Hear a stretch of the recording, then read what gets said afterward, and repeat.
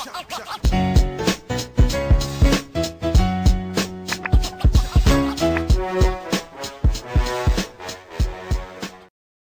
to another episode of the Hoop Talk podcast by fans for fans. I'm Ryan. There's my guy, Jalen. What's up, everybody? This podcast is where we discuss all things basketball, so expect a lot of hot takes, debates, and true display of basketball knowledge. Let's get right into it. Our topic today is our continuation of our positional ranking series, and today we're going to talk about our top 10 Western Conference shooting guards. So a disclaimer for today's episode, no Klay Thompson because he's out for the season due to injury. So, Jalen, who are your top 10 Western Conference shooting guards? All right. So on the list, I have James Harden of the Houston Rockets at 1, Donovan Mitchell of the Utah Jazz at 2, Devin Booker of the Phoenix Suns at 3, Paul George of the LA Clippers at 4, CJ McCollum of the Portland Trailblazers at 5, D'Angelo Russell of the Minnesota Timberwolves at 6, Buddy Hield of the Sacramento Kings at 7, Gary Harris of the Denver Nuggets at 8, Eric Bledsoe of the who is Eric Bledsoe on? Jeez, he's been bouncing around all over the place. New Orleans. He is now a New Orleans Pelican. That is right. Oh, man, he was in that weird trade early on in the mix of all this offseason stuff. And also at number 10, I have Andrew Wiggins of the Golden State Warriors. Nice assist, Ryan. I'm telling you, Eric Bledsoe has been everywhere over the last couple of years. I would double check that though real quick before we continue. So for my list, number 10, Lou Williams. Number 9, Andrew Wiggins. Number 8, Dylan Brooks. Number 7, Paul George. Number 6, D'Angelo Russell. Number 5, Buddy Hield. Number 4, CJ McCollum. Number 3, Donovan Mitchell. Number 2, Devin Booker. Number 1, James Harden. Wow. Ryan, I'm going to give you the floor. Where do you want to start with this, man? And I think we should talk about Paul George. So why do you have Paul George where you have Paul George at right now? Well, I'll give credit where credit is due. He's a solid defender. He still shot over 40% from the field and from three. As far as him being a second option, I think it's over for him. He collapsed in the playoffs. I think it's safe to say that he collapsed in the playoffs. Not a lot of his teammates like him being treated the way he is treated, with all the preferential treatment, personal security, personal trainers. I think he thinks that the team can run it back. I don't think his team thinks that they can run it back. I don't like where this is going. I think Paul George needs to leave Los Angeles immediately. I think that it's pretty much over for him being a top player in the league. I drop him down all the way to 7 because, let's face it, I believe that D'Angelo Russell and Buddy Hield are better than him. I also don't think that Paul George is – I think Paul George just needs to leave Los Angeles, like I said. He's talking a lot about how the series should not have gone the way it had. He was treated like he was J.J. Redick or Ray Allen. He didn't like his role on the team. I don't like where this is going. I think Hollywood is starting to get to him. I don't think that – look, I will say it again. I don't think he is as good as he once was. I also think he's done being a second option. Man, that is rough. I just gotta say I wholeheartedly disagree, bro. I mean, look, it's no offense to you. It's no offense to your take. I mean, that's the whole point of this show, right? Hot takes and debates. That's the first things that come out of your mouth in the intro, and for good reason. To think that Paul George is done, though, I find that extremely intriguing, just out of the fact that we literally are only talking about being one season removed from being in the top 3 of the MVP discussion. This is a guy who is one of the better two-way players in the league. I know that the debacle in the playoffs was a big hit to not only his ego, but also probably Kawhi Leonard's and a lot of the other guys who participated in that 3-1, 3-1 lead loss. It's just, I find it extremely difficult to judge a player off of one season that was pandemic riddled in a situation where they are on a team that has a lot of different personalities that seem to not really have meshed the way we would have assumed or maybe even hoped to. Montrezl Harrell, Patrick Beverly, and Lou Williams were once on a slam cover thick as thieves as basically the bandits in LA.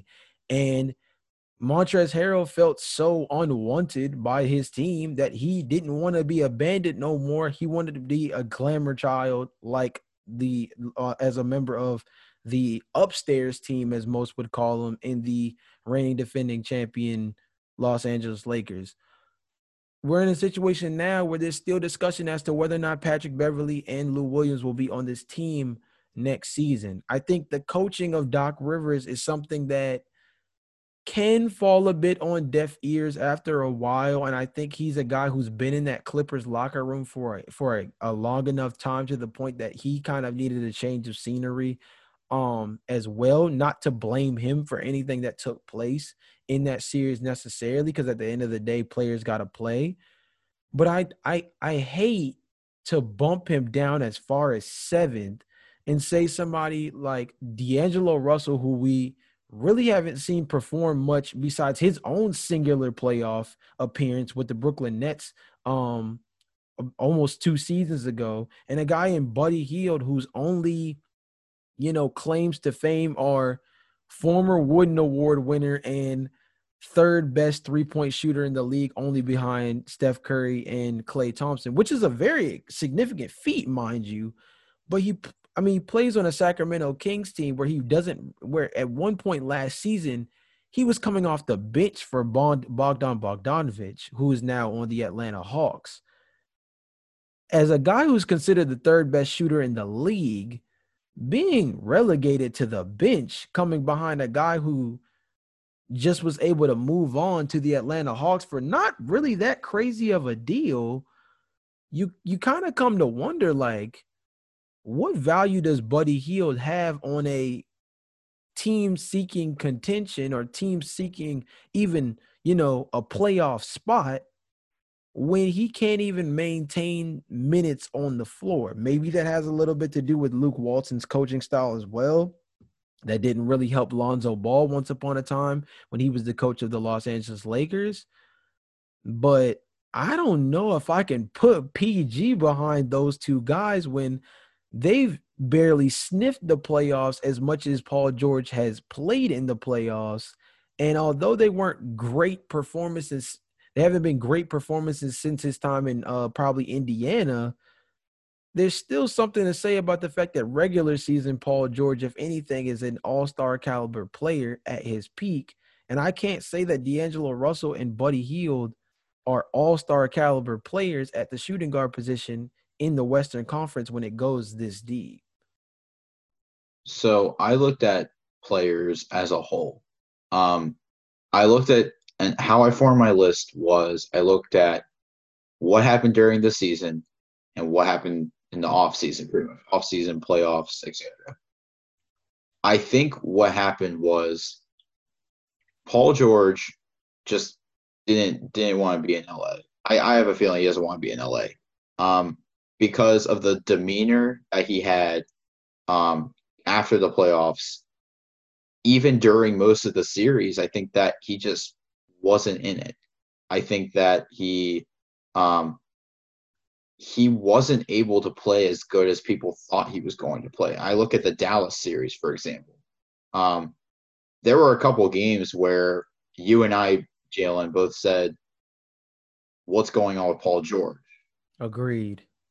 And then we looked at the Denver series, Game 7, and Jalen, you and I said again, "What's going on with Paul George?" Mm-hmm. There is a feeling that I believe that Paul George does not want to be in LA. And I think that if he wants to leave, I think he's free to leave because I think he's going to succeed elsewhere. I bumped it down all the way to 7 based off what I saw last season, and what I saw last season was that Paul George was not the same Paul George as what we saw in Indiana and what we saw in Oklahoma City, because the Paul George that I saw in Oklahoma City was third in the MVP voting at one point. Mm-hmm. And at one point, he was better than his number one option on his team, Russell Westbrook. Mm-hmm. We can't sit here and say that that's the same guy that's on LA, because he's clearly not the same guy that he was on uh, in Oklahoma City. He's clearly not the same guy that he once was in Indiana. This is a different Paul George that I believe is no longer the second best player on a team. And I hope he proves me wrong this season, because what I saw last season was not him. This was not Paul George. I put D'Angelo Russell and Buddy Hield over him simply because of what I saw last season. I think that D'Angelo Russell made a significant improvement, and he averaged 23 points a game.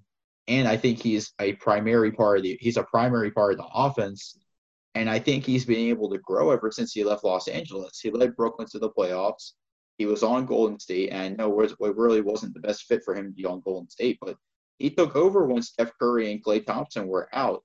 And then now he's in Minnesota, where he's a relevant part of the offense. He's part of a offense with Karl Anthony Towns that I think in the future could turn Minnesota into a Western Conference powerhouse. And then if you're looking at Buddy Hield, yes, I understand that he's coming off the bench for a guy like Bogdanovich, but number one, Bogdanovich is gone, which means he's going to get more minutes.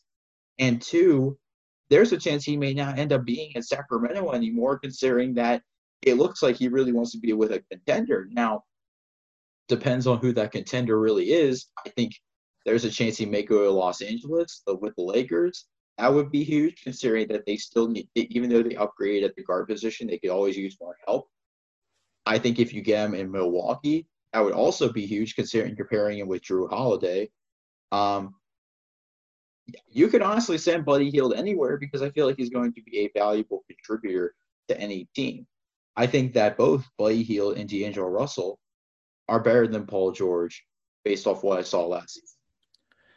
I mean, I take every point that was made with a grain of salt, only out of the fact that I still just want to try to believe in Paul George. Rashad, if you're listening to this, bro, we can only hold on to this train for so much longer. I'm just letting you know. We obviously discussed this when we had him on the show once upon a time, and he had mixed reviews about Paul George, and so do I. But my only thing is, if we're going based off of last season, we do have to remember that a good majority of the time that D'Angelo Russell was on the court, he was playing for Golden State, a team that was dismantled by injuries. So being the lead guard on a young Golden State Warriors team deprived of Klay Thompson and Steph Curry for most of the season, a team that didn't really get a ton of play from Draymond Green as well, and Andrew Wiggins being kind of inserted into the lineup as part of a separate trade as well.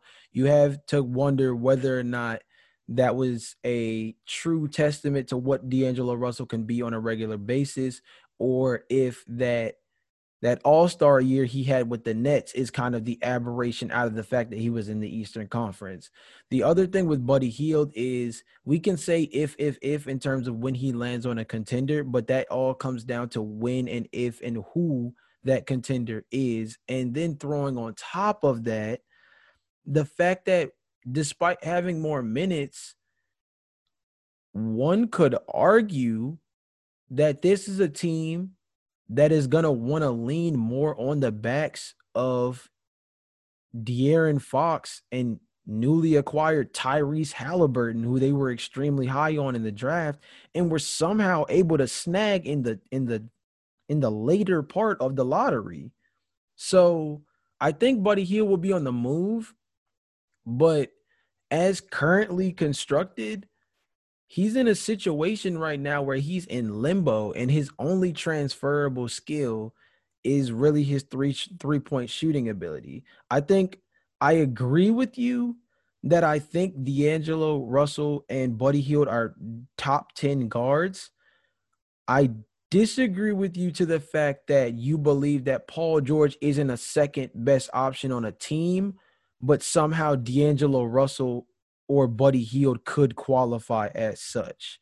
That's the only part that I disagree with a bit. I think if we're ranking these three in terms of who has the best chance of qualifying to be the second best player on a championship team, I think the first name that comes off is Paul George. And I think that's the most interesting thing about it. Doesn't necessarily mean that that he's a better player. I believe he is, but in terms of your argument, I understand where it might not necessarily mean that he's a better player. But if the primary portion of your argument is that he's not the second best player on a championship team, I don't necessarily know if D'Angelo Russell or Buddy Hield qualifies that either. And I see where you're coming from, and I understand that um, one may look at D'Angelo Russell and Buddy Hield throughout the longevity of their careers and say that yes, it doesn't make any sense that they are better than Paul George. But if we are looking at last season and everything that we saw with last season, I think personally Buddy Hield and D'Angelo Russell are better than Paul George. But Okay. we will leave it at that. So let's talk about another thing that's different about our list. So you actually did not include Dylan Brooks or Lou Williams on your list. So my main question is, given the fact that Dylan Brooks has shown a lot of improvement and Lou Williams has been a consistent offensive spark off the bench, what makes you think that they aren't top 10? So the first thing is that let's start with Dylan Brooks because I love Memphis. And so this kind of hurt me a little bit to even pull this trigger.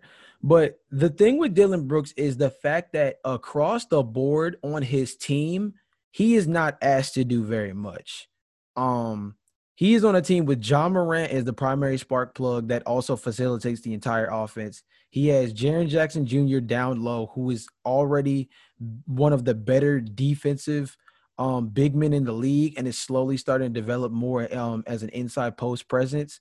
Having Valanciunas is Valanciunas, you can argue, is their best player. I mean, John Morant, I would say, is their best player, but you could easily go out on a limb and make an argument that a guy who can average 20 and 10 in Valanciunas, it could be their best player.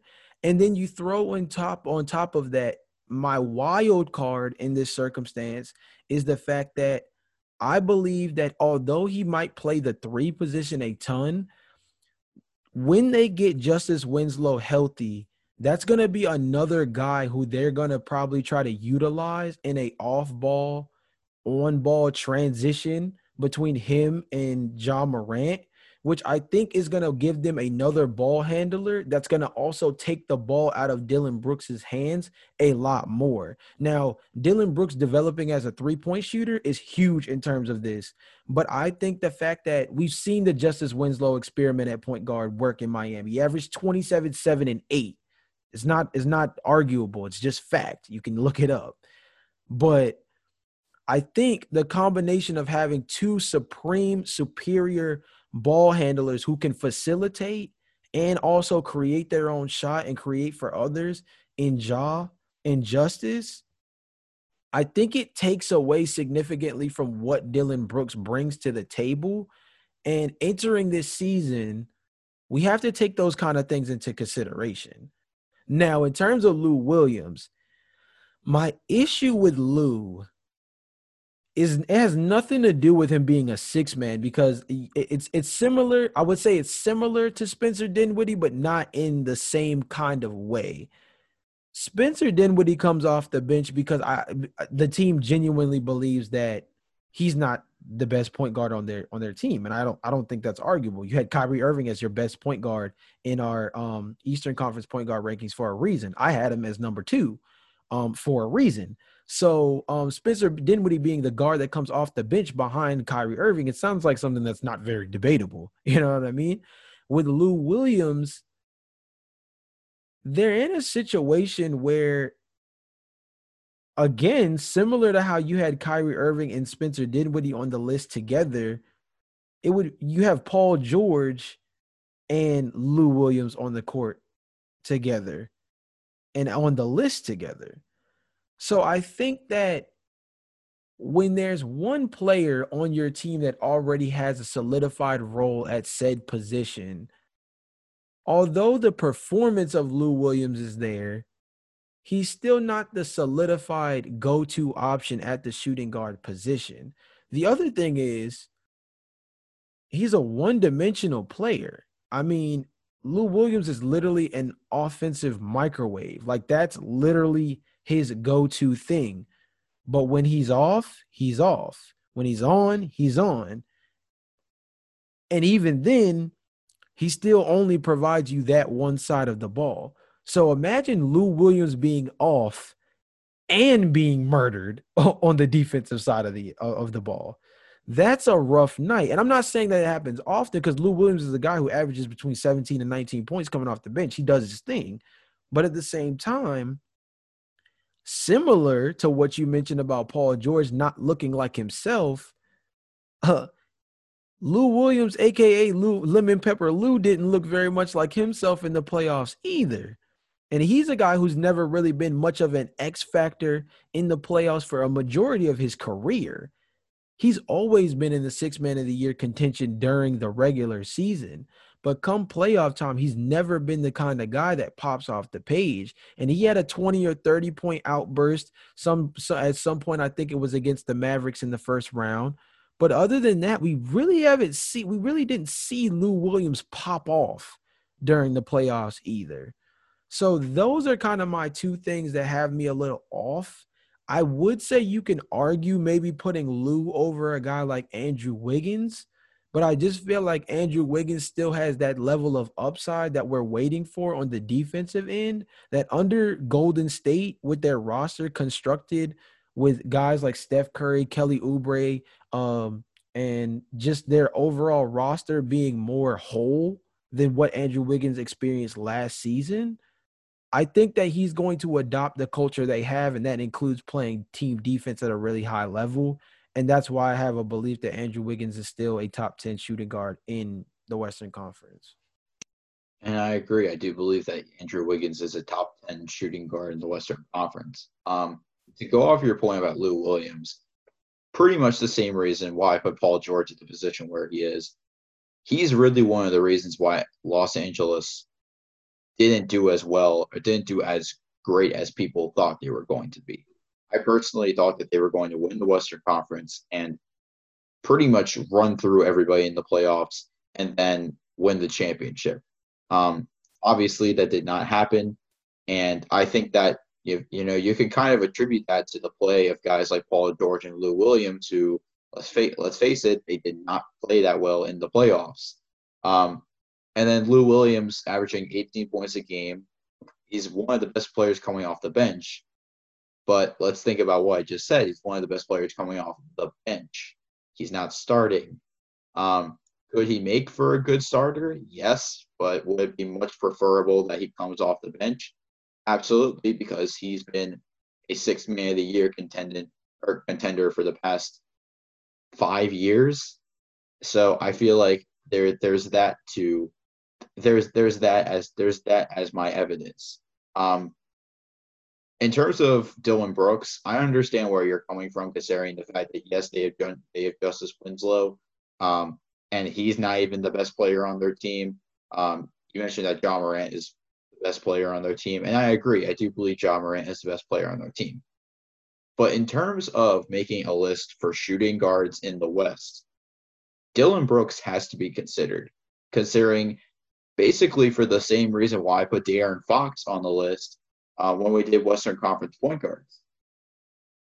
Dylan Brooks has shown massive improvement in his career. He went from averaging 11 points down to 7 points down, and now has improved to 16 points a game this season. And I think where he fits in the Grizzlies offense, I don't really care for the fact that he's the third option. I'm just glad that he complements the offense well. And I think that yes, that you probably wouldn't put a third option on a top 10 point on a top 10 list for shooting guards. But Dylan Brooks being the third option fits well with what Memphis is going for, considering that your number one option is the rookie of the year, Ja Morant, and your number two option is arguably, or it could arguably be one of the best centers in the league at some point. So Dylan Brooks being the third option, I think he's fine, and he's averaging 16 points a game as well. So I'm not even I'm not saying that Dylan Brooks should be a third option, but I think that where Dylan Brooks is at right now at number 8, I think it fits perfectly in my list. I mean, I don't hate Dylan Brooks being on the list at all. That's just kind of the thing. After a while, you go down the list and you kind of just wonder how guys fit in. I mean, I would agree that Dylan Brooks is a very high caliber talent at his position. I just look at certain guys who provide something at that position that is relatively different. A guy in Gary Harris is not anywhere near in the top 3 or 4 in terms of options on Denver. But what happened when he came back from injury in said Clippers series, and even going into especially going into the last 3 games of that series particularly, um he was he was the primary defender. He was the main one creating defensive actions that got them into those games. If you remember, all 3 of those games, they came back from double-digit deficits in terms of being able to not only fight back into the game, but also be able to seal the deal in those games. That had a lot to do with Gary Harris defensively. Eric Bledsoe is a guy who, although in the playoffs, he's a little bit questionable. He's a guy who I think is going to be able to produce relatively well on New Orleans. I did double check to make sure that that was the team he's on. So yeah, he's on New Orleans, and he's going to be paired with Lonzo Ball, which I think is going to be an excellent, excellent defensive backcourt.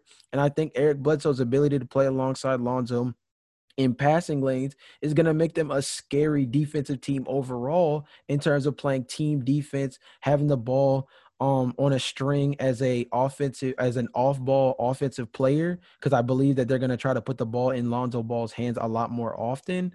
So I think that Eric Bledsoe's upside as a team and one-on-one defender is something just significantly more elite than what you see from a scoring aspect from Dylan. And then again, like I said earlier, when it comes to Andrew Wiggins, it's just really the fact that I think under his first true year under the Golden State program, um, with the players we all know and love returning for them, and guys like Steph Curry, I think that he's going to become a better overall team defender. And I think that's the biggest thing that he's missing, because he's consistently an 18 to 22 point per game scorer. That part has always been his game. The issue is that he's a turnstile defensively and plays with very minimal effort on that end. But I think that maybe that had a lot to do with in Minnesota not having very much to play for. But in Golden State, we know that they have a lot to play for, and we know that they have very high standards over there. So I think that'll be just the kind of kick in the butt that he needs in order to be able to show us the athleticism and the defensive instinct that we all presume he has based on his build and frame. It's funny that you mentioned Gary Harris at number 8, because he's actually my honorable mention at or he's actually my honorable mention for this list. I think Andrew Wiggins pretty much is going to have maybe one of the best seasons of his career, because he's stepping up for a guy like Thompson, and he's coming off a season where he was averaging 22 points and 5 rebounds. So I expect him to be a huge factor in this offense. In terms of Eric Bledsoe, I'm not expecting a lot from him. We haven't really seen a lot from Eric Bledsoe in the playoffs, like you mentioned, and I think his ability to complement Lonzo, I think, will be very interesting on a New Orleans Pelicans team that is very young, and I think Eric Bledsoe may be able to fit with a guy like Lonzo Ball.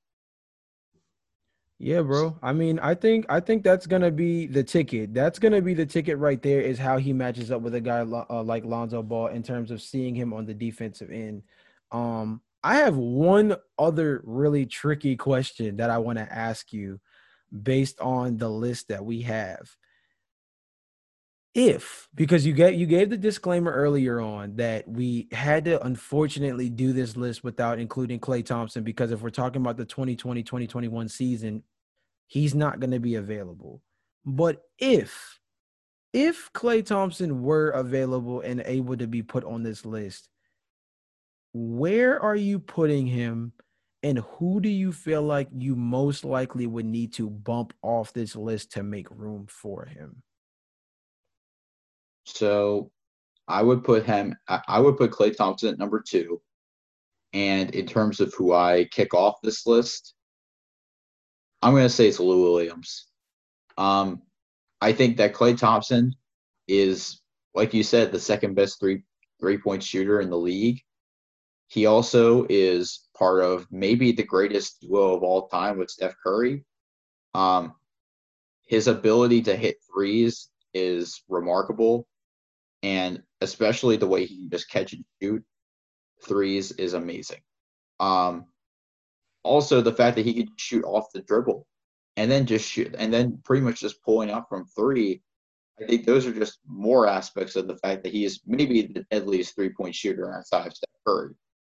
Um, why I'm kicking Lou Williams off this list? I'm kicking him off because of the fact that six man of the year candidate, he doesn't start. I understand he averages 18 points a game, but if I had to kick somebody off my list, it's Lou Williams, and mainly because of last season and how he really wasn't able to produce in the playoffs, and the fact that he's not really he's not a starting shooting guard in the league. No, I feel that. I mean, personally, I have them going in the same spot in terms of putting him at number two. I still think James Harden is the best shooting guard in the league.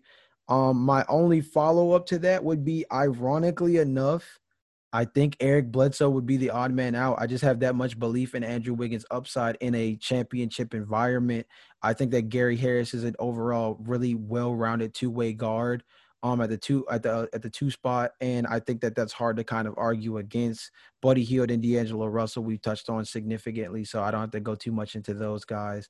I think Eric Bledsoe is the odd man out because Klay Thompson is the ultimate 3-and-D wing, and he doesn't even play at the three spot. He just shoots threes extremely well. It can guard the 1 through 3 and sometimes your small ball four. So, I mean, he's just a very elite player. I think you could make the argument that he's a better player than James Harden overall, but James Harden's ability to score between 30 and 35 points per game over the course of the last 4 seasons, on top of the fact that this past postseason and really this past year, we've seen James Harden develop a little bit more and more as a team defender and all around overall better defender.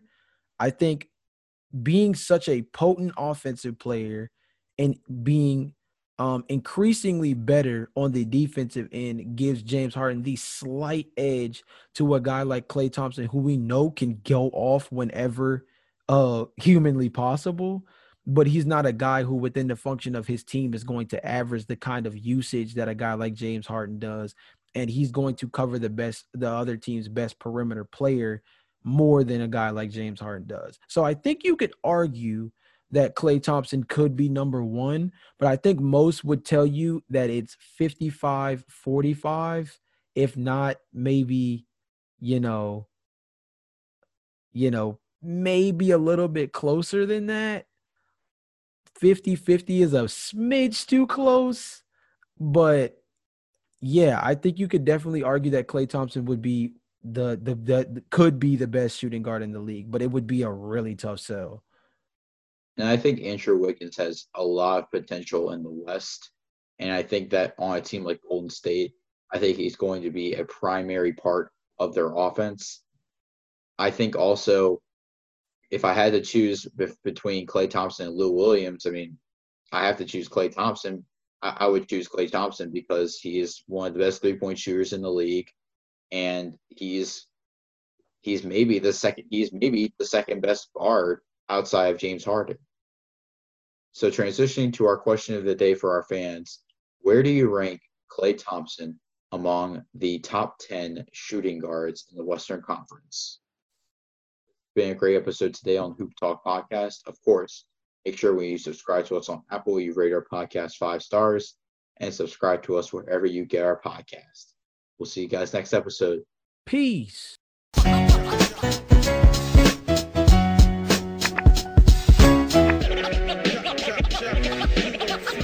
Chop, chop.